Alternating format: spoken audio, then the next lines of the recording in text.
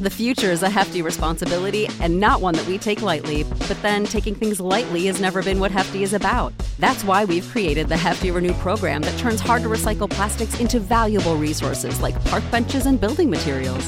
To participate, simply fill up an orange Hefty Renew bag with accepted items, tie it up, and drop it in with your regular recycling. That's it. It's that easy. It's time to rethink recycling with Renew. Particular valued resources may vary by geography. More info available at heftyrenew.com. When you need mealtime inspiration, it's worth shopping Kroger, where you'll find over 30,000 mouth-watering choices that excite your inner foodie. And no matter what tasty choice you make, you'll enjoy our everyday low prices, plus extra ways to save, like digital coupons worth over $600 each week. You can also save up to $1 off per gallon at the pump with fuel points. More savings and more inspiring flavors make shopping Kroger worth it every time. Kroger, fresh for everyone. Fuel restrictions apply. You're listening to Talk of Champions, an Ole Miss Spirit podcast with Ben Garrett. It's time! It's time! It's time! It's time! It's time!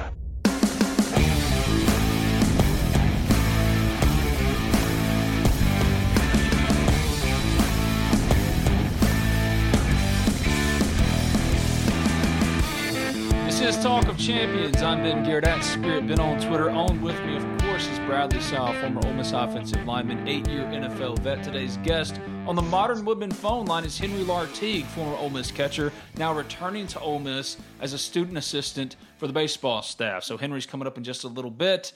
But Brad, what's up, man? How you doing? What's up, man? Just coming off a good little 4th of July weekend. Spent a little time with a buddy of mine up in Chattanooga. And I'm now out in Dallas for a doctor's appointment. Oh, a doctor's appointment. That sounds ominous. You okay?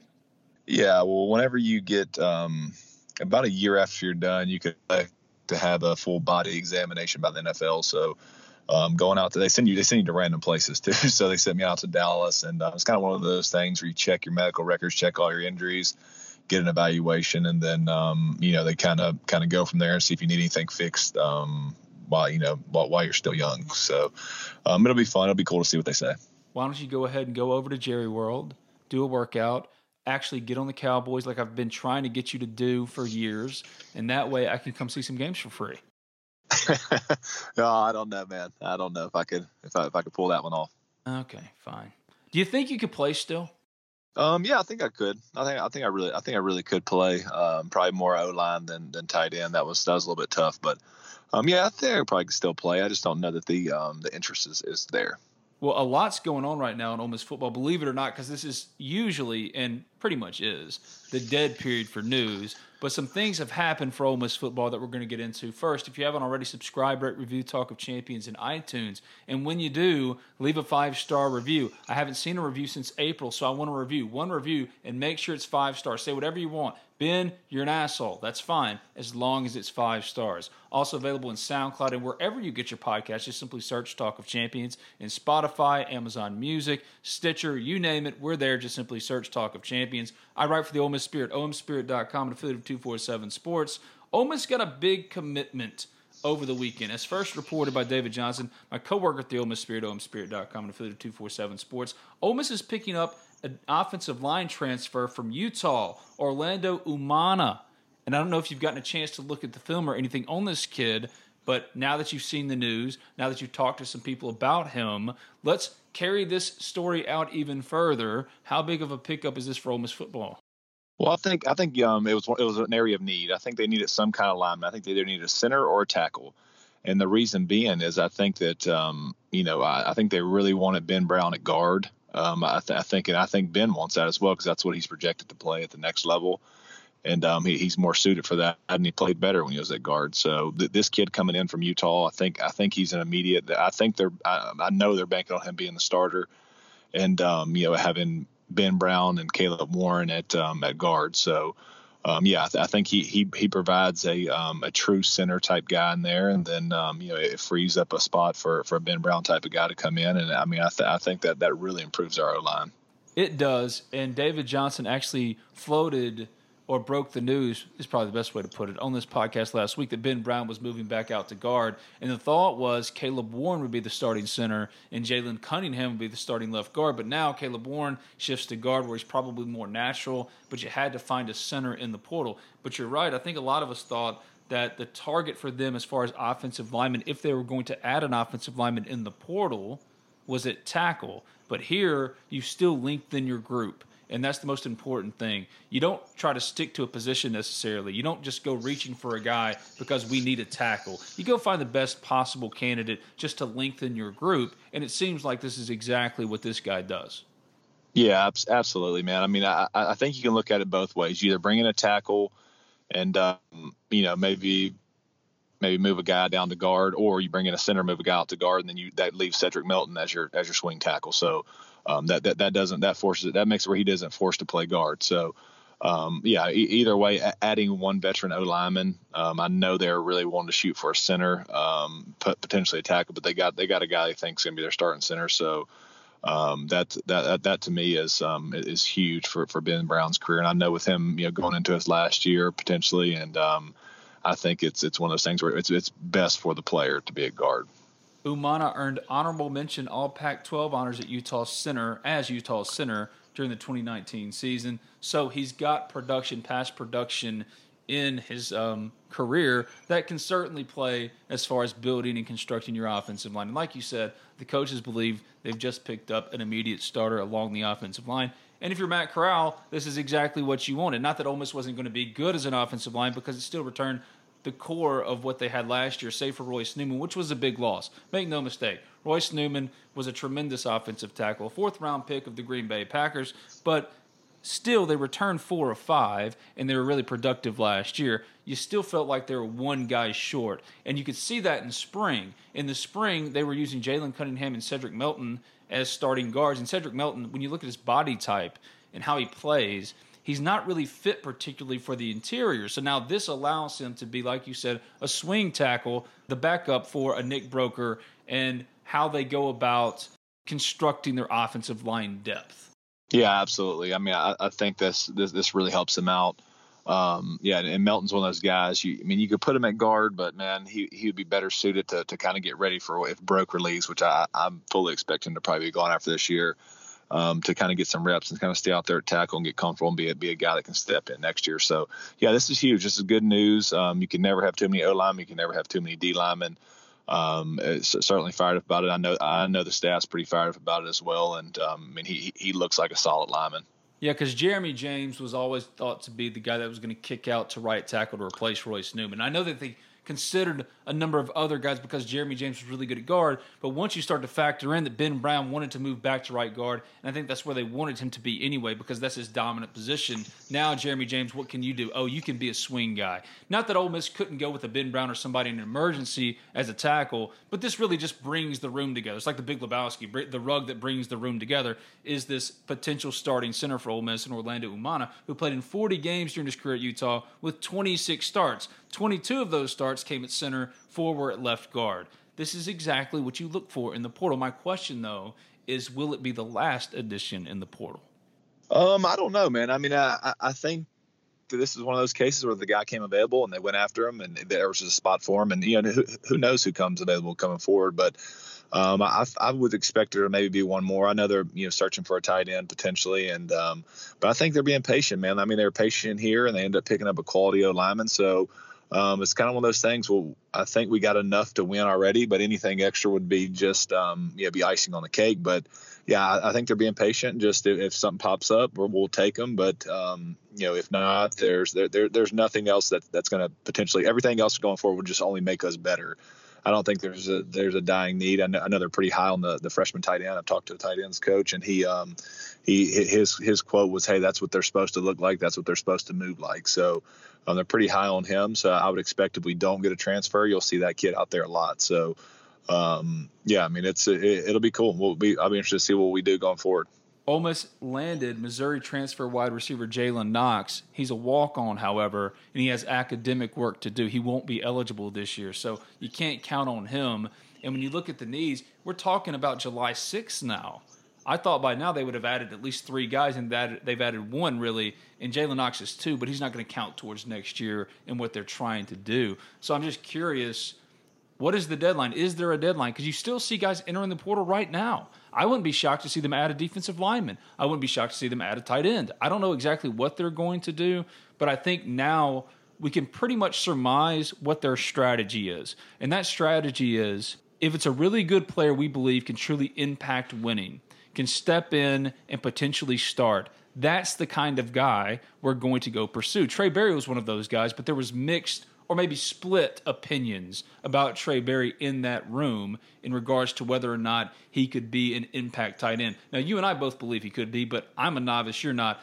Still, those coaches had split opinions on whether or not Trey Berry could be that answer at tight end if they wanted to use one of those spots, one of those remaining spots on a tight end, when they do have some on campus that are capable, including a Hudson Wolf as a freshman, who they think, should he be healthy, can really be an impact type of player as a true freshman. So I don't know if tight end is necessarily the need we think it is if all guys are healthy and all things are equal. But now when you look at what their strategy is, I think it's coming to clear view now what their strategy is. And that's, is it a player that can impact winning, isn't just going to come in and add depth? We're looking for impact players because this is an impact player. This is a player they're expecting to start at center. And now we know, because it's coming to full view, that that's what they're pursuing in the portal. They're not just pursuing guys to pursue guys. They're going after specific guys and a specific archetype as far as what they want in a transfer. They want impact.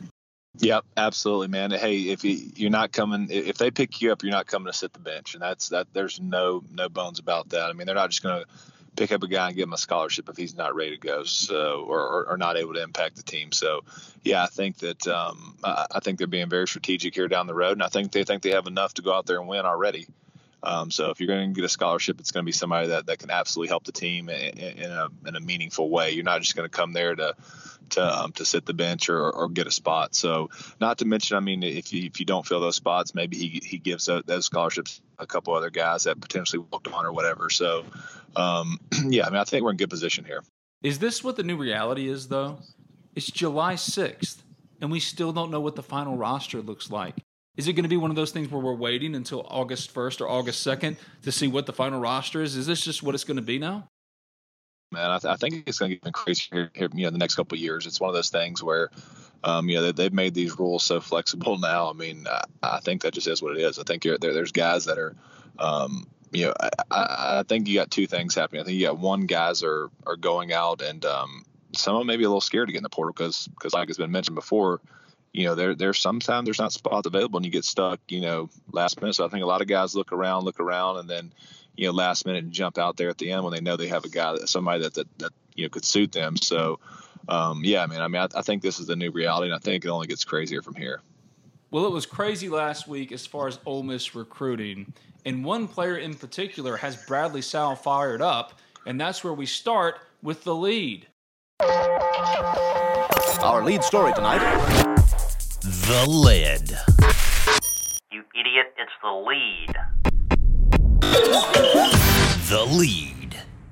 The Lead brought to you by Modern Woodmen. Are you tired of working 9 to 5 for 40 hours every week just to make money for someone else? Well, our phone line sponsor, Thomas Chandler of Modern Woodmen, is looking to hire new financial representatives here in Mississippi, and no background experience is necessary.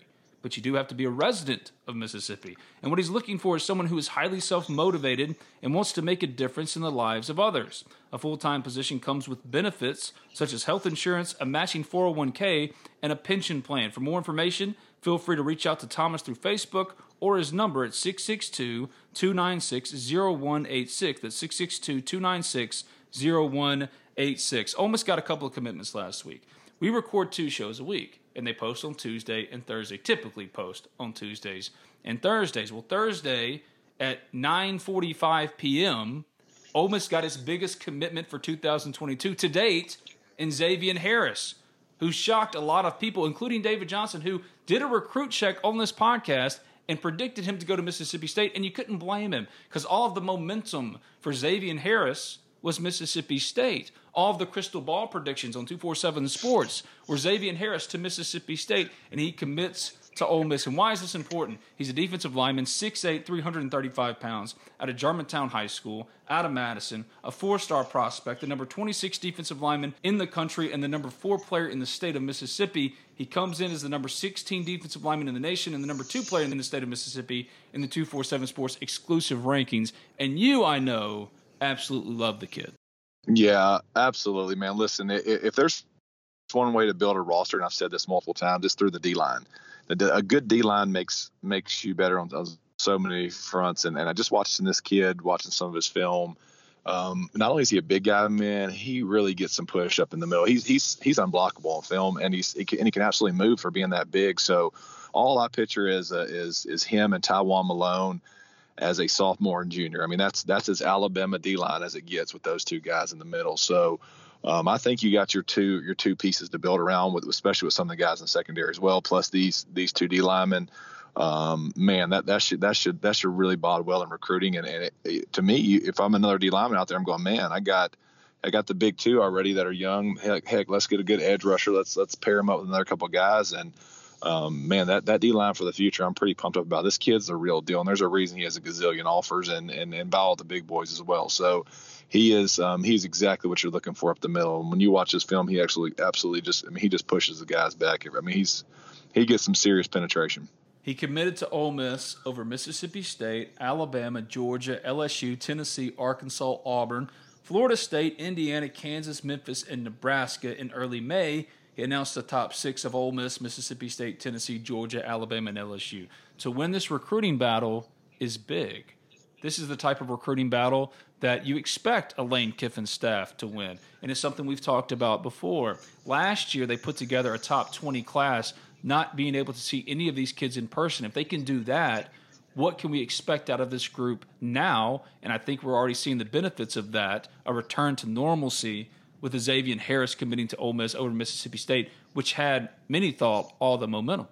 Yeah, absolutely. And man, it's just a domino effect, too. You go out there, a couple things happen. You go out there and win some ball games, and you pick up a guy like this that's a big-time guy, and maybe another one, then boom, here you can go. It's just like the Hugh Freeze years when we had, all those top recruits coming in. Well, all it takes is that one guy to commit, and then all of a sudden, people kind of get the buzz like, hey, Ole Miss is landing some guys, and you look up and you got 4 or 5 of the top guys. So, yeah, it's one of those things where it's big for the program and we get the momentum going, and it could be a domino effect, and you can get quite a few more guys fall into place here. What is the expectation for you personally? I'm not asking for Ole Miss fans. I'm asking Bradley Sowell personally. What is your expectation for where this class could end up, not only in the top 25, but ranked in the West? Because even if Ole Miss landed the number 14 class in the country, that could be the number 4 or number 5 class in the SEC West. That's just how the SEC West recruiting works. So for you,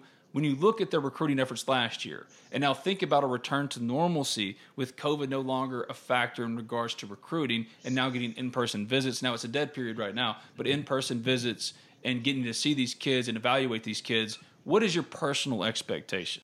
I think that honestly, I really expect us to have a really, really good class this year.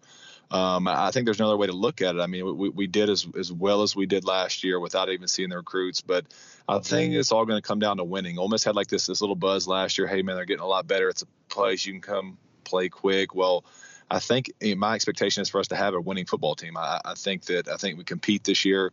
And then I think, I really expect us to have one of the top classes. I mean, these guys have been out recruiting their tails off. I know that they went for a stretch here. They were in Dallas, Houston, Atlanta they're out there on the road recruiting their tails off. And that's only going to help us, especially since we did what we did, last year, not seeing the recruits. So I think the realistic expectation, no joke, is to be a top 15, top 10 class. And that's going to be the minimum going forward, especially with having a coach like Lane Kiffin. The one thing I really want to see in this class in particular is a couple of really strong, highly coveted, highly ranked edge rushers, because I think Ole Miss, that's the one area where they've lacked.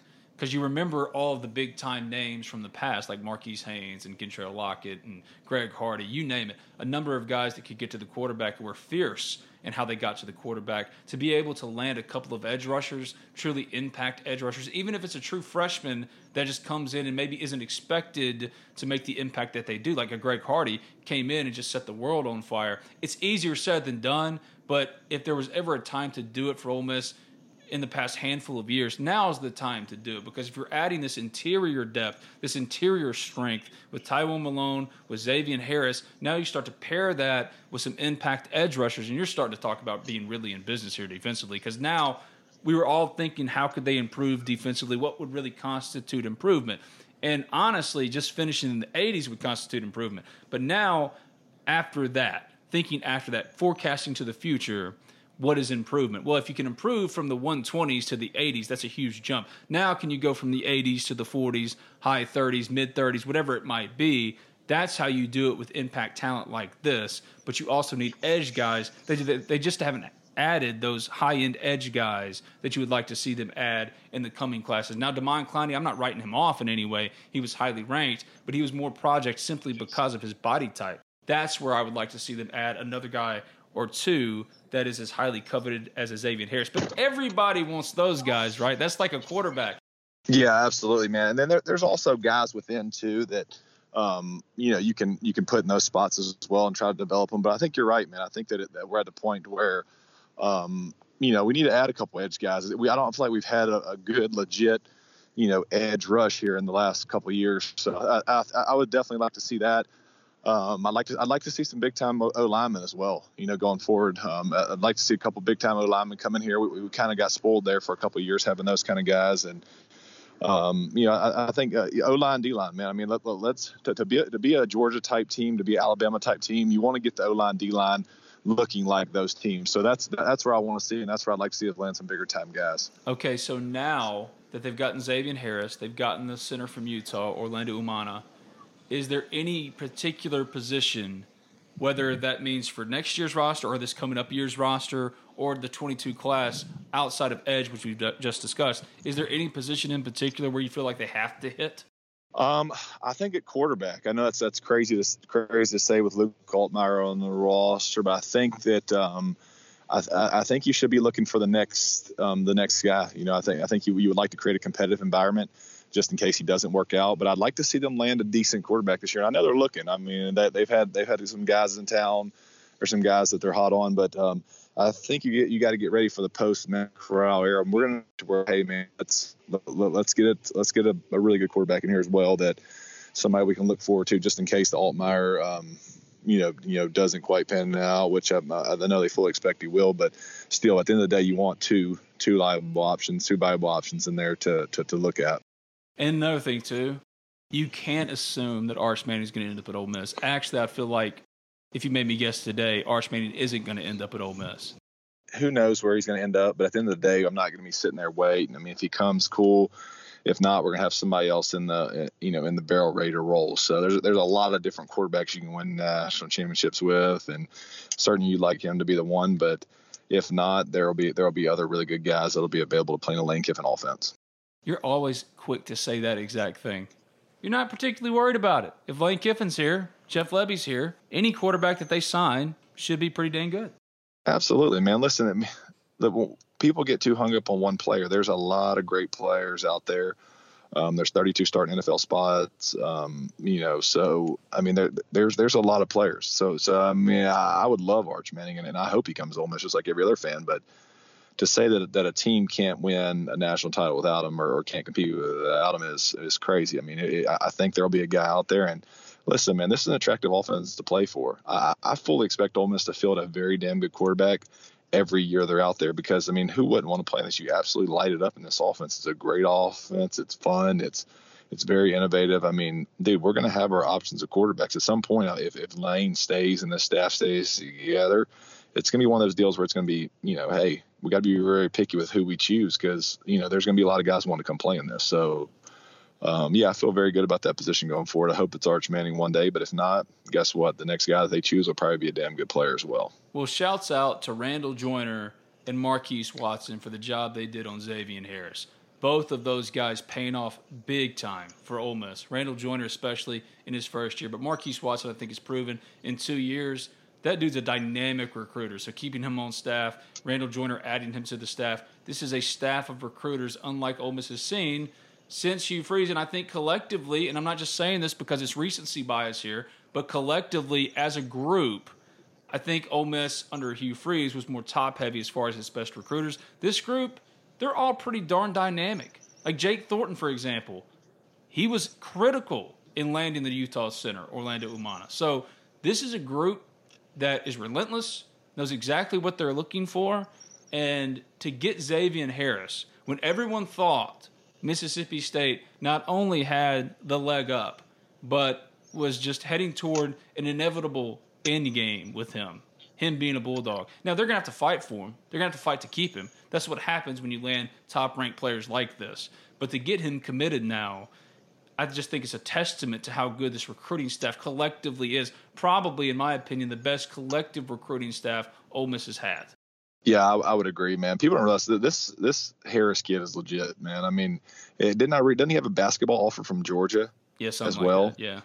Yeah. So I mean, he's 6'8", 330 pounds, and is apparently a pretty good basketball player too. So, dude, Taiwan Malone in the middle. Good luck. I mean, these two guys are going to absolutely terrorize people. It's going to take a minute to get them both here and both up to par, but man, that for the future, our middle of our D line should be Alabama-ish. But the discussion about coaches and quarterbacks coming to Ole Miss leads us into our football fix. Let's play some football! Run right to the back of him. Run right to the middle and out the back. It's time now for Football Fix.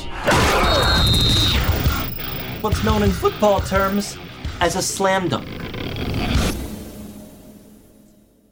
Football Fix brought to you by Allen Samuels Chrysler Dodge Jeep Ram of Oxford. From new and used sales to parts and service, Allen Samuels of Oxford aims to provide a truly stellar automotive experience. And what separates Allen Samuels Chrysler Dodge Jeep Ram of Oxford from every other dealership is Allen Samuels Chrysler Dodge Jeep Ram of Oxford aims to address each of your needs with the utmost respect, care, and attention to detail. Most everyone who's listened to this podcast should know by now. I only vouch for sponsors I truly believe in, and I can't say enough about Allen Samuels Chrysler Dodge Jeep Ram of Oxford. They've been with me for so long, and I myself have bought a car or two, not going to tell you how many, from Allen Samuels, and it's been the best car buying experience possible. So when you go, ask for Brian or Mason, and tell them Talk of Champions sent you. Don't know if it'll help you all that much, but tell them anyway because it's cool for me and it's cool for them, knowing that they're getting their money's worth. To take advantage of any one or more of the services Allen Samuels Chrysler Dodge Jeep Ram of Oxford provides, be sure to contact them today at 662-234-8000. That's 662-234-8000 to find your next perfect car, truck, or Jeep. It's Allen Samuels Chrysler Dodge Jeep Ram of Oxford, located at 2201 East University Avenue. That's just past Kroger. Allen Samuels Chrysler Dodge Jeep Ram of Oxford. Let's be friends. We were talking about the coaches and adding quarterbacks. I don't know what Big Game Boomer is, but they ranked the top 50 quarterback coaches in college football. Number 1 was Lincoln Riley. Number 2, do you want to venture a guess here? Who was number 2? It must be somebody we know. Yes, Jeff Lebby. You're pretty Jeff hyped. Jeff Lebby before Brandon Streeter of Clemson, Kendall Briles of Arkansas, Mike Urich of Penn State, Phil Longo, old friend, good buddy Phil Longo of North Carolina, Frank Signetti of Boston College, John Donovan of Washington, Rhett Lashley of Miami, and Mike Bobo of Auburn round out the top 10. But after Lincoln Riley, Jeff Lebby, your thoughts? Not shocked whatsoever. Ole Miss is very fortunate to have 2 head coaches on their squad this year. So, and in the past year. So, I mean, I'm not surprised, man. I'm telling you, Jeff is legit. For the most part, I know Lane trusts him big time. He does a lot for this program. He's kind of the guy that glues it all together. So I mean, he's a big time coach. It is what it is. We're lucky to have him. Let's enjoy him this year. I think if all goes well and our offense plays the way it did, there will be a lot of Jeff Lebby suitors after this season. That's the question. That's the $1 million question right now for me.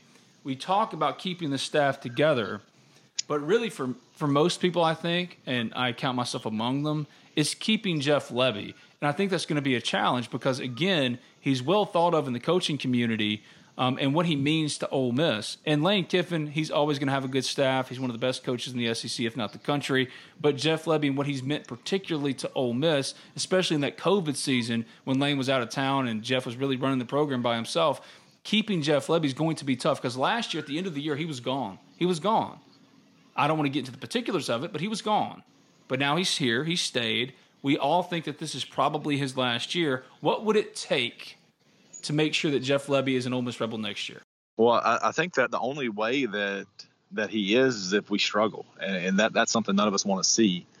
But I just think he's just too much of he fits that new coach mold, man. He's younger, he has a lot of energy, he has a good background, he's very smart. Like, it's just one of those things where he's going to be a hot candidate this year. I think a lot of the reason he returned was the fact that he feels like there may be a bigger fish to fry if if things keep going well here. So, yeah, I mean, it's going to be really tough to keep him. I think the only way we keep him is if we have a bad year, and you don't want that. I just think, it's just like back in Ole Miss baseball when they had Dan McDonald and Mike Bianco. I mean, it just is what it is, man. We have a very good coach that's going to be highly sought after, especially if you're coming into Ole Miss, taking Ole Miss into the tops of the nation in offense. I mean, some of those bigger schools are going to be looking, going, hey, what can you do with us? So, I mean, he's just I love the guy. I think he's an awesome coach. It's just one of those things, man. We have a great coach here, and in order to keep him, I just don't know how we do it.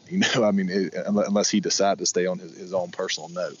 But I think there's going to be head coach options for him, which is cool. That's what you want at a school like this. That's not a negative. People shouldn't look at that as a negative. They should look at it as hell. Ole Miss is got the right guys in place. We've never in the history of Ole Miss football have had a program that's a positive. It's a positive, and as long as you've got Lane Kiffin, nothing else really matters. It's all kind of immaterial because he's going to hire good coaches as he's done to build the staff that he has. Yeah, if you have a big change, that usually means, hey, we did something very successful. So, I mean, I think it's one of those things where you want to get into the position where your program is a program where people are still in coaches and where you're expecting to reload and have the next man up. So yeah, you're going to lose Matt Corral, likely Levy, but if the recruiting is what it is, you got guys behind him, and then Lane's going to keep bringing in quality guys. I mean, he's shown that every time a coach leaves, he brings in somebody pretty quality to go with it, and it's just one of those things that's where you want the program to be. As sucky as it is, Nick Saban's dealt with this for the last 10 years, so that's just is what it is. Are you outside right now? Yeah, I had to step outside of my car. My kid was about to start screaming. Oh my God. You're really pushing through. I'm really proud of you. You're pushing through. I'm hearing some sprinklers, I think, some kids playing in the park, right? And here you are just soldiering through as a podcaster. We don't have much longer left here, but look at you, man. Soldiering through. Good for you. It's probably sounding a little weird on the other end, but good for you, man. That's all. Yeah, we had to, man. I mean, kids sleep in the car, we're on the road, so you're getting up screaming. Nobody wants to hear a screaming kid, so we got 4 of those. Yeah. Adulting is really hard. Parenting is really different. It changes your whole perspective. But to get back to Ole Miss football here, before I let you go, I was thinking about this as well. So yesterday I submitted my predictions for the SEC in 2021, and I'm no expert at all. Tell me if I'm crazy. I put Alabama 1 because you just got to. They're the king. Until you knock the king off the throne, they're the king. I put Alabama number 1 in the West.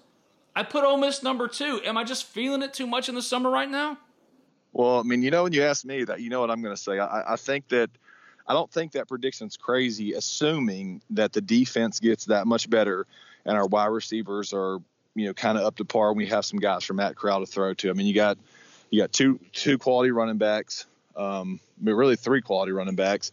It's just all up to the defense, man. And just judging off what I saw in the spring, I don't think you're crazy. I mean, I don't think that I think it's up for grabs. I mean, I think there is no sure number 1. You're going to say Alabama's number 1 because of what they've done in the past, and they have a ton of recruits, and it seems like they do this every year. But I mean, at the end of the day, I mean, who can you truly say is the true number 2? I think everything's up for grabs, and I think if you look at just based off experience and what we have coming back, that there's no reason not to think Ole Miss can't finish number 2 and can't push to win the West. And I know that sounds wild, but just look at our schedule last year. With all SEC schedule, and look at every single game and see if we were in every game in the fourth quarter, and we were in every game in the fourth quarter. So you got to assume we're going to be better this year. We lost the least in the West, so yeah, I mean, I don't think it's crazy. I really don't, assuming that everything gets a little bit better from the previous year. Now, if our defense is like it was last year, boom, we're 6-7-1 team, period. That's all it is to it. The signs of summer are here. Freshly mowed grass, days on the water at the ballpark, and all the rest on the golf course. Well, that's how we do it over here at Oxford and Ole Miss anyway. And PXG Golf Apparel is here to make sure you're locked and loaded for round after round at University Course or Oxford Country Club. PXG has taken its mission to create the most high-quality, high-performance golf clubs in the game to their new line of apparel as well. With PXG Apparel, there's something for everyone. From pants, polos, and sweaters to hats, joggers, and skirts. You'll usually find me with a hat on my head, and PXG has nailed the fitted breathable, and my navy goes with pretty much anything. So don't wait another second. Elevate your style game on and off the course with the PXG Spring-Summer 2024 collection. Head over to pxg.com/TOC and use promo code TOC for Talk of Champions at checkout to save 10% on all apparel. That's pxg.com/TOC, code TOC for Talk of Champions to save 10% on apparel. PXG, a proud sponsor of the Talk of Champions podcast network. When you need mealtime inspiration, it's worth shopping Kroger, where you'll find over 30,000 mouth-watering choices that excite your inner foodie. And no matter what tasty choice you make, you'll enjoy our everyday low prices, plus extra ways to save, like digital coupons worth over $600 each week. You can also save up to $1 off per gallon at the pump with fuel points. More savings and more inspiring flavors make shopping Kroger worth it every time. Kroger, fresh for everyone. Fuel restrictions apply. Yeah, that's true. I put Kirby Smart as my coach of the year, Georgia to win the East, but Matt Corral as the player of the year in the SEC. He's the easiest pick. When's the last time Ole Miss has had this easy of a pick as far as national and local media picking a player of the year? Eli Manning, of course, could have been that guy, but Matt Corral, when you look at returning guys, everybody loves the quarterbacks more than anybody else. It's easy to just put Matt Corral in as that person. If they win 10 games, obviously he's that guy. Yeah, absolutely. Matt Corral's only downfall potentially could be if the receiving core kind of falls off and doesn't really step up and lets him down. But for the most part, if the receivers get better and play well, Matt Corral should be in that conversation 100%. Which, I mean, we've seen this many years. We know Alabama or somebody's going to show up out of nowhere, and it's going to be some random dude that was a 5-star 3 years ago that's now suddenly a first rounder. So we've all seen this before, but yeah, I think Matt Corral is a good pick here. He could potentially be that guy. Matt Corral, who's charging $10,000 per hour for an appearance due to the new NIL rules. Get your money, kid. And also, July 20th, EA Sports is supposed to make a big announcement about a returning franchise that has been gone for a while. Well, what does that sound like? With the NIL stuff that's going on right now, and now players can get paid for appearing in the game, are we getting college football back? Because if we're getting college football back, Ole Miss, for a lot of fans listening to this, is about to become a power, a dynasty for like 10 to 20 years. Yeah, that would be awesome to get the college football game. I think many people listen to this pod, and many of us grew up playing that game. So, yeah, it would be neat to get that back. And it'd be cool if they would give the players a little bit of money. I mean, in the NFL, we got a little money for being on Madden, which was always nice to get. And, maybe shoot some of the players a little check each year, and there won't be any suing or any name and likeness issues. And you and I could set up a Twitcher account and actually play the game. That would be a lot of fun. Sit down, video ourselves. It'd be fun. That would be great. I don't think I've played since about 2013, 2012, somewhere in there, but we'll see if I still got it. I've played every single year. I still got my PS3, and I've still got my last edition of college football, and I've played every single year. Every year. But returning college football, potentially, a big announcement July 20th. That's what I'm most excited about. Okay, before we get out of here, in Ole Miss sports this week, as you're in Dallas, and I'm just throwing this on you, I know you probably hadn't prepared for this question. What are you most looking forward to in Ole Miss sports this week? Ole Miss sports this week. I mean, is there anything really going on significant other than maybe some camp news potentially, or maybe some transfer portal news? Nothing crazy going on right now that I'm super looking forward to. Just kind of want to keep monitoring the football program and see what who we're looking at, who we're going to pick up, just stuff like that. But that's about it right now. Yeah, monitoring the recruiting of Lane Kiffin and staff. And SEC Media Days is coming quickly. It's July 6th, July 20th. Lane Kiffin will take the stage, in Hoover, Alabama for SEC Media Days. I don't know anybody that gets excited about that, but if you do, hey, that's something to look forward to. But I will say this. I'm going to get ahead of the game here. It is not the official kickoff of the 2021 season. Let's just go ahead and squash that narrative. No matter what the SEC says, it is not the official kickoff of the 2021 season. You went to Media Days. Yep. It was fun. It was cool. A lot of interviews. I mean, it seemed like a lot at the time because I was younger, but looking back on it, it really wasn't that bad. But the funnest part was riding a very small plane with Houston Nutt all the way from for me, it felt like a long ride, but it was like a little four-seater. So you had Coach Nutt, myself, I think it was Kentrell Lockett, and a couple others. So that was always fun, riding the plane with him. He's trying to have a normal conversation with him is always interesting. Okay, so Matt Corral is obviously going to go. Give me the other two guys that will go to SEC Media Days for Ole Miss football. Who won the Chucky Mullins Award? I think who won the Chucky Mullins Award for us this year on defense? I think Jalen Jones. Yeah, I would maybe him, and then maybe a Ben Brown. Maybe a Ben Brown kind of guy. Yeah, Ben Brown will go. Yeah, or a who else do we got that's Here's an the older... question. Here's the question. Who is the other superstar other than Matt Corral? I don't know. Do you think Ely's going? Ely's probably going, yeah. Probably. Yeah, I think so. He's a little young, though, so... Well, yeah, I mean, I can see that. Maybe. We'll see. Kiffin's different, dude. He may bring the punter. like no Kiffin, dude. Like, trust me. There's no telling who he brings. He may bring 3 walk-ons just to have fun. I mean, there's no telling with him. I do expect there to be some funny jabs throughout the media days. I'm trying to think of a defensive player to go, but Jacquez Jones transferred out, so I don't know. Maybe Otis Reese. Bring Otis with us. Otis, yes. He's going to end up being a superstar for Ole Miss. Yeah, Otis Reese, he makes a lot of sense. Jerrion Ely actually was ranked as the number 2 draftable running back by, I think, Pro Football Focus this week. You're just going to have to get over your Jerrion Ely stuff, man, because everybody else loves him. Yeah, I mean, understandable. I have nothing against Jerrion Ely. I do not. I think he's a good player. People have taken that and ran with it. Understandable. I'm just going off what I see and what I know. So he's 5'8", 190 pounds. Do I think Jerrion Ely's going to play in the NFL? Yes, most likely. Do I think he's going in the second, third round, first round? No, he's not. So that's just my opinion on it. I mean, do I think he's a good player? Yeah, but he's not your typical back. He struggles reading the inside zone on film. He struggles with some stuff on film. So do I think he can get better? You got to think he's only a sophomore. People saying he's going to leave after this year, I don't see that. I do not see him leaving as a junior. Well, he's a COVID sophomore, so he's really a junior. He's not, but he's not. If you leave as a junior, you're going in the first round. That used to be the thing to do. Now, I mean, you don't leave after your junior year to go in the 4th round, 5th round. Like you leave to go. I mean, it just happened to Yeboah. You leave to go if you're going high. So I don't see him leaving after this year. I don't think he's that high of a pick, and not to mention running back in general. I mean, the number 2 running back usually goes in the 2nd round. Depending on what year that is, running back's one of those positions where they're just not drafting guys high. But I think he's a good player. I think he's got a lot to get better at, but I don't think he's a leave early kind of guy. And I mean, maybe I sound crazy, but I just don't see that. I just love that people have taken you saying that he's not the best running back ever as you hating Jerrion Ely. You've made it clear that you really like Jerrion Ely as a running back, but some just think that, why does Bradley Sowell hate Jerrion Ely? You don't hate Jerrion Ely. You just have a different opinion.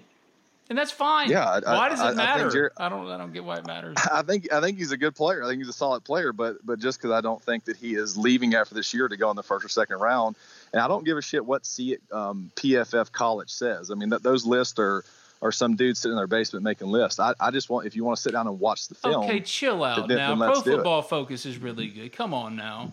Now you're just knocking me too, because I completely disagree with you about Jerrion Ely, but that's okay. It's okay. Okay, but here, think about this. Okay, so think about this for PFF standpoint. Okay. You're ranking football players that aren't playing the same teams or running the same plays or going against the same players. So if you're an offensive tackle and you go against a stretch of guys that aren't very good and you're dominating, you're suddenly the number 1 tackle. What if you're the offensive tackle that goes against Dwight Freeney, Robert Mathis, J.J. Watt, Von Miller back-to-back, and you struggle? There's no way to rank a player. I mean, it's hard to rank a player unless he's doing the exact same thing and they know the plays and he's going against the same guys. It's impossible to rank a player. You can't rank a player. So you're telling me a guy can be ranked high that's in a smaller, like a D3 college, can be ranked at the same level as a dude that's in the SEC? it's impossible. They're not going against the same guy. So nothing against PFF, but it's for the fans. If you want to watch the actual film room, that's and a lot of coaches feel this way as well. It's for the fans. All I'm saying is Jerrion Ealy is Cam Akers, and it only takes one team, to fall in love with him in the second round. And I think that's going to happen. But we differ. And I agree. No, I agree. I think Ealy is going to make it to the NFL. I think he's got a lot of talent, but I think there's a lot there. You know, he was only a sophomore this past year, so like I think there's a lot he can still improve on. I just don't see him being like a high draft pick this year. You know, I think he could certainly get better. Maybe he proves me wrong. I just don't see him leaving as a junior going to be a second round pick. I don't think he's there yet. I just love messing with you because I know that it just annoys the hell out of you that people have just taken it as, oh, Brad hates Jerrion Ealy. No, you don't. You don't hate Jerrion Ealy. You just have a difference of opinion about how good he is. Everybody thinks he's good. It's just a difference of opinion of how good he is. That's all. I love Absolutely. That. He's Bradley Sowell, former Ole Miss offensive lineman, 8-year NFL vet. We'll be back this week with hopefully Riley Allen, Ole Miss basketball strength and conditioning coach. It sounds like you're enjoying the birds out there, so enjoy the birds. We'll talk soon. See you, Ben. Hotty toddy, man. Going now to the Modern Women phone line to speak to Henri Lartigue, former Ole Miss catcher, now joining Ole Miss baseball as a student assistant. Let's first hear from B&A Bank and Cheney's Pharmacy, two proud sponsors of Talk of Champions. Reason number 12 to bank at BNA. We are the bank for Northeast Mississippi. We have one home, Northeast Mississippi. Seeing this local Northeast Mississippi economy thrive and helping the people of our area with their borrowing needs is our only focus. From buying a home to starting your own business, we are the team of local lenders standing ready to make your dreams a reality. BNA Bank. We are the bank of Northeast Mississippi. Member FDIC, an equal housing lender. Oxford, Mississippi is always at its best in the spring and summer. The sun is shining, the square is popping, and you actually now get to go back to Ole Miss athletics events in person. What could be better? But the only way to truly enjoy everything that Oxford and Ole Miss has to offer is to make sure you're still taking care of yourself, keeping yourself safe, and that you have a pharmacy you know you can trust. Well, there's only one pharmacy in Oxford, Mississippi that can do just that. Cheney's Pharmacy, a locally owned pharmacy that's been in Oxford for over 40 years, as red and blue as the Rebels themselves. Cheney's Pharmacy offers prescription synchronization, immunizations, compounding, a 2-lane drive-through, and available hours that ensure your needs are met on your own time. Cheney's also accepts all third-party insurance. Cheney's Pharmacy provides the best customer service out there. Hands down, it's not close. So give Cheney's a call, 662-234-7221. Or go visit them at 501 Bramlett Boulevard. That's right off of University Avenue. They're open 9 a.m. to 9 p.m. Monday through Saturday, 1 p.m. to 9 p.m. on Sundays. You can visit them online at Cheney'sPharmacy.com. Make sure your pharmacy is one you can trust. Cheney's Pharmacy, much more than just a pharmacy.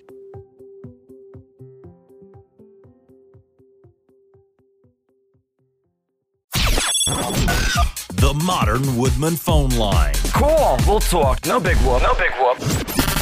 Where the best Ole Miss guests from far and wide drop in to talk the very latest in Rebel sports. Modern Woodman, let's make a difference together. This is Talk of Champions. I'm Ben Garrett at Spirit Ben on Twitter. Going now to the Modern Woodman phone line to speak to Henri Lartigue, former Ole Miss catcher, also of the Phillies, the White Sox, but now back at Ole Miss as a student assistant for Ole Miss baseball. Hey, buddy, what's up? Hey, Ben, how you doing? I'm good, man. How are you? How exciting is it for you to be coming back home? It's definitely exciting. You know, a new chapter in my life, but I'm pretty excited about it. I, love the game of baseball too much to get away from it, and I just really enjoy talking the game. So this is just the path for me, I think. How did this opportunity present itself to you? I'd, always wanted to get into coaching. I think eventually, no matter how long I decided to play, and I just reached out to Coach Bianco and, basically told him what my intentions were, and very thankful that, he allowed me this opportunity. For you, why now? Why was now the right time?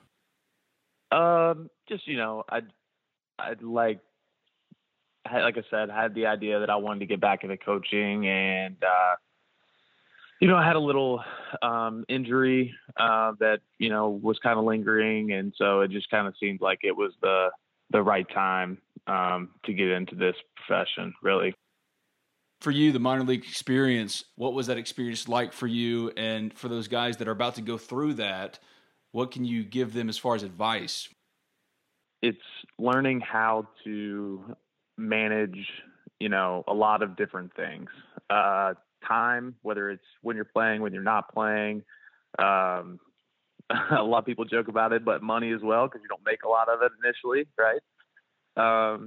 And I think it's just like a kind of, in my opinion, it was a fun way to like become an adult, right? You're playing a game, you're playing a sport, but at the same time, at the same time, you're getting into the real world. And I don't know if I really have the perfect advice, because I think the situation is different for everyone when they get in there. But in terms of from a baseball standpoint, no matter who's going through it, you just have to be a sponge, because there's so much good information out there. And a lot of players, before they get into professional baseball, they've only been around a certain amount of coaches, whether they're travel ball coaches, their high school coaches, and their college coaches. And you're going to experience a bunch of different coaches when you're going through minor league baseball. And so my number one advice is just, be a sponge and try to take up as much information as possible. I bring it up because the last time I talked to Cogs, he gave me some good advice to provide for, a story that I was writing about minor leagues and him and all that kind of stuff. And he said, man, you got to be a one-man business, because no one else is looking out for you. You got to look out for yourself. And I've always asked guys that are going through it, like, is that the number one thing? Because it seems like that's pretty dead on, that you got to be the one person looking out for yourself here. Right. Because it is a business, I got a chance to play for a decent amount of time, and you definitely see that side of it, and you can't blame the sport for that, because the organization's jobs are to get the best players possible to help them win a World Series. Right. And so when you think of it like that, it's a lot easier to handle the things that go on. But with that being said, I felt like I had my best success, and then guys that I played with over the course of my minor league career, their goal was still to try to like play as a team and win the game. Right. But there is also time to be realistic and, notice that it is a business. So there is kind of a give and take in that department for sure. What kind of shock is it for a guy? College baseball is a lot different. The camaraderie is different. And then you go to minor league baseball, and yes, there's a lot of camaraderie, and you make friends, and you're all in it together, but the crowds aren't the same. Those bus rides are tough. Just what kind of shock to the system is it when you first get into it? I think you definitely find out quickly if you really like to play or not. I guess that's the that's the easiest shock you understand, because like you said, I mean, like you went from playing in front of 10,000 fans to maybe 15 at some places, and in some leagues. And so, you have to find your own motivation, I guess would be the easiest way to describe that. Well, I'm looking at your stats, man, back at Ole Miss, and it's not that long ago. 2016 seems like a long time ago, but it's not. It's not that long ago. No. Do you feel like you're far removed? Because you've basically lived a whole another baseball life since you left Ole Miss, but it doesn't seem that long ago that you were still here at Ole Miss.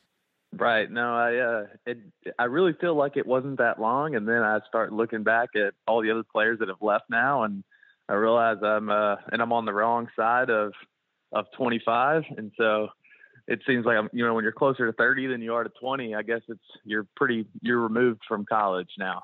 Yeah, welcome to being an adult, man. Now you're really going to start to feel it pretty bad. Yeah, welcome to that. So I'm looking at it, like I said, and you're a Johnny Bench Award semifinalist. You got two catchers you'll be working with probably pretty regularly, and Hayden Dunhurst, who's one of the very best in the country. So when you look at that position and what you can bring to it, what is Henri Lartigue, the coach, going to be like?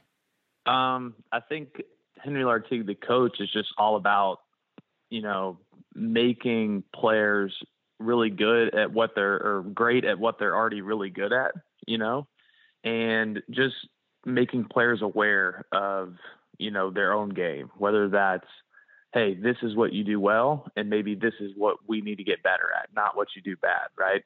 And I think that would just be, some of the most influential coaches to me, that was kind of their mindset, or what I felt like I got out of them was they were, always made me practice the thing I was really, really good, or what I felt like I was really good at. And so, I had 100% confidence in that, right? And on the flip side, there was always a little bit done on what I thought I could get better at. And I think that that's just really important, especially when it comes to catching, because there's many facets of catching. And so it's just always making sure that we can become well-rounded catchers because, like you said, we have talented catchers already in the program. We always have, right? And that's just a testament to the coaching staff because they've done a really good job of that over the course of all their careers, making sure that, there was just, it's really a mentality thing and there's no pitches taken off in the game because you're in every pitch, right? In that last year, you hit 353, which led all SEC catchers, also led Ole Miss and ranked 7th among all conference hitters. And Hayden, while having a good offensive season last year, could have been better. I know the game's a little bit different than it was 5 years ago. But when you try to coach offense or when you're talking about offense with guys who are trying to be better to take that next step, whatever that might be, what is the approach? What should the approach be, especially for a guy like you who is catching every single day? It's a little bit more arduous for you than it is maybe other guys at different positions. The catching position and being good offensively there, what is the advice? I think it kind of goes player by player. There's definitely team strategy when it comes to an offense, right? And that can change a lot of times day to day, depending on pitcher and all those things. But I still think it similarly goes back to what I was saying about trying to develop a catcher and knowing what certain players do well, right? I tell people all the time, and people laugh at me when I say this. It's like, well, when I was a junior, I didn't swing at a breaking ball until I got 2 strikes. And they're like, well, you hit 350. They're like, well, you hit 350. And I was like, well, I just knew I had a feeling that guy couldn't throw 3 for a called strike, right? And so that's just, and if he did, guess what? The chances are I wasn't going to hit that breaking ball anyways, right? And so that there's just having a belief in the fact that when you go up there, like your plan is better than that guy's plan on the mound, right? And so I think it's a little bit of a discussion deal to figure out, hey, what do you like to hit? Okay, well, you know what? As a catcher, we know that guys miss their spots all the time, right? And so at the plate, you can't just imagine that guy's going to hit his spot every time. So get really good at hitting what you feel like you like, right? And you know what? You can try to hit that inside breaking ball when you get to 2 strikes, right? You don't have to try and hit it before then. And that was just, maybe a tidbit of what I felt like helped me offensively over my career. Yeah, that's a really good point because last year I felt like Ole Miss really struggled as far as reaching for pitches that were pitchers' pitches that they should be laying off of, maybe letting some balls go by earlier in counts that are good hittable pitches. And sometimes you can get in your own head about what you're looking for and trying to think along with the pitcher rather than dictating the at-bat. Mm-hmm. Sure, and I haven't had a conversation with Hayden, so there's no way for me to know exactly what was going on there. But he's a super talented player, and I just hope that I can provide some value to him and just, in the best way possible. And he probably knows this, you don't get to play on the USA collegiate national team for no reason. Right. And, I'm sure he would be the first to tell you that, if he swung at only good pitches, he'd be a better hitter. Right. And that's anybody. And yeah. It sounds a lot easier than it really is to do. But my first hitting coach in pro ball, first thing he said to me is, you're only as good as the pitches you swing at, right? And, I feel like whenever I was struggling at any point in my career, it was probably along those same lines, right? I think everybody goes through that, and it's just trying to hone in what approach works best for you over the course of a season, right? You may have a bad weekend because you like to hit the inside fastball and you never got any, right? But then the next weekend you get 15. So I think it's just a belief that your approach over time is really going to separate you from the pack. Shit, Henry, I'm sitting here talking like I know anything. I would be swinging at everything if I was in the box. I don't know how y'all lay off at anything. Right. It's easier when you're sitting here than when you're in the box is what I'm getting at. All right, so how much Ole Miss baseball have you watched since you left? A pretty good amount. I kept up with just about every team really since I left for the most part. Anytime I had a chance to watch the games, I did. 'Cause the year I left, I still had really 2 years after I left, I still had teammates that I'd played with. So I watched it pretty closely. 19, their team was was good, like really good again. So it was fun to watch. And then obviously last year, the season was cut short. And then this year, the team was really good again. So I watched a lot. And so I've been keeping up actually pretty regularly. So how does Ole Miss get back to Omaha? You play postseason baseball here. So how does Ole Miss get back to Omaha? That's the big $1 million question right now. It's just belief, like I think that all the past teams have believed that we could get there, and it's just in the moment of those games, you got to believe and perform in the right moments, and you get a couple things to go your way, and then all of a sudden you're back there. But I think the number one, you can't get there, and you can't get there in February, right? You got to get there when the moment happens. And the only way to do that is to continue to put yourself in those opportunities, which, Coach Bianco and the rest of the staff have done just a tremendous job of just getting the most out of their teams. Right. And we're competitive every year. And as long as we're competitive, we're going to have a shot. In 2014, Ole Miss made it to Omaha. Now, you didn't play much. You appeared in 10 games. And then after that, back-to-back NCAA tournament appearances. One time you traveled to Los Angeles. The next time, hosted an Oxford Regional. What is the most memorable Ole Miss moment? I don't know. I have a couple, and I'm probably, obviously just being a part of the team that went to Omaha, even though, like you said, didn't play a ton, but just being a part of that team was really cool because that team was special. It was led by a bunch of veteran players that, the kind of the team led itself, right? And that was really cool to see, just kind of as an overall memory. More individual memories, I had a couple walk-off hits in 16. Those were, I'm never going to forget those. And then actually the most fun I feel like I've ever had playing baseball was the SC tournament in 2016. It just seemed like our offense as a whole was rolling, and I just remember that being a lot of fun, just as kind of an overall memory. Well, I bring up Omaha because it's really interesting. That team, and I'm not knocking it, it was a talented team, a good team, but going into the year, it didn't have the expectations of other teams. I don't think if you put a bunch of these teams in a hat and said, pick out the one that you truly believe is going to go to Omaha, that the 2014 team would have been the one that most people picked. So that group, to be able to be the one to break through, what's the right mix then to be able to break through? Because y'all had full belief when y'all went to Lafayette that y'all were going to go in there and beat them. And even when you fall behind by one game, Christian Trent says, don't worry, guys, I got it on this arm. And y'all went off and beat 2 games in a row, and you're punching your ticket. Right. I think it's just a mixture of all facets of the game. That team, if I just try to look at that team and like, what was that team good at? I mean, they had 2 weekend starters that I think won 10 games. So that's, that's not an everyday thing. So we were really good with starting pitching. And then from what I remember, we had about 5 or 6 arms in that bullpen that when Coach B handed them the ball, the game was over, right? I mean, they handed it to whether it was Greenwood or Weathersby or Laxer or Wyatt Short. Like when he handed them the ball in the 7th inning and said finish the game, usually the game was finished, right? And so the pitching staff was really, really good that year. And then there was plenty more guys that, that contributed as well on that staff.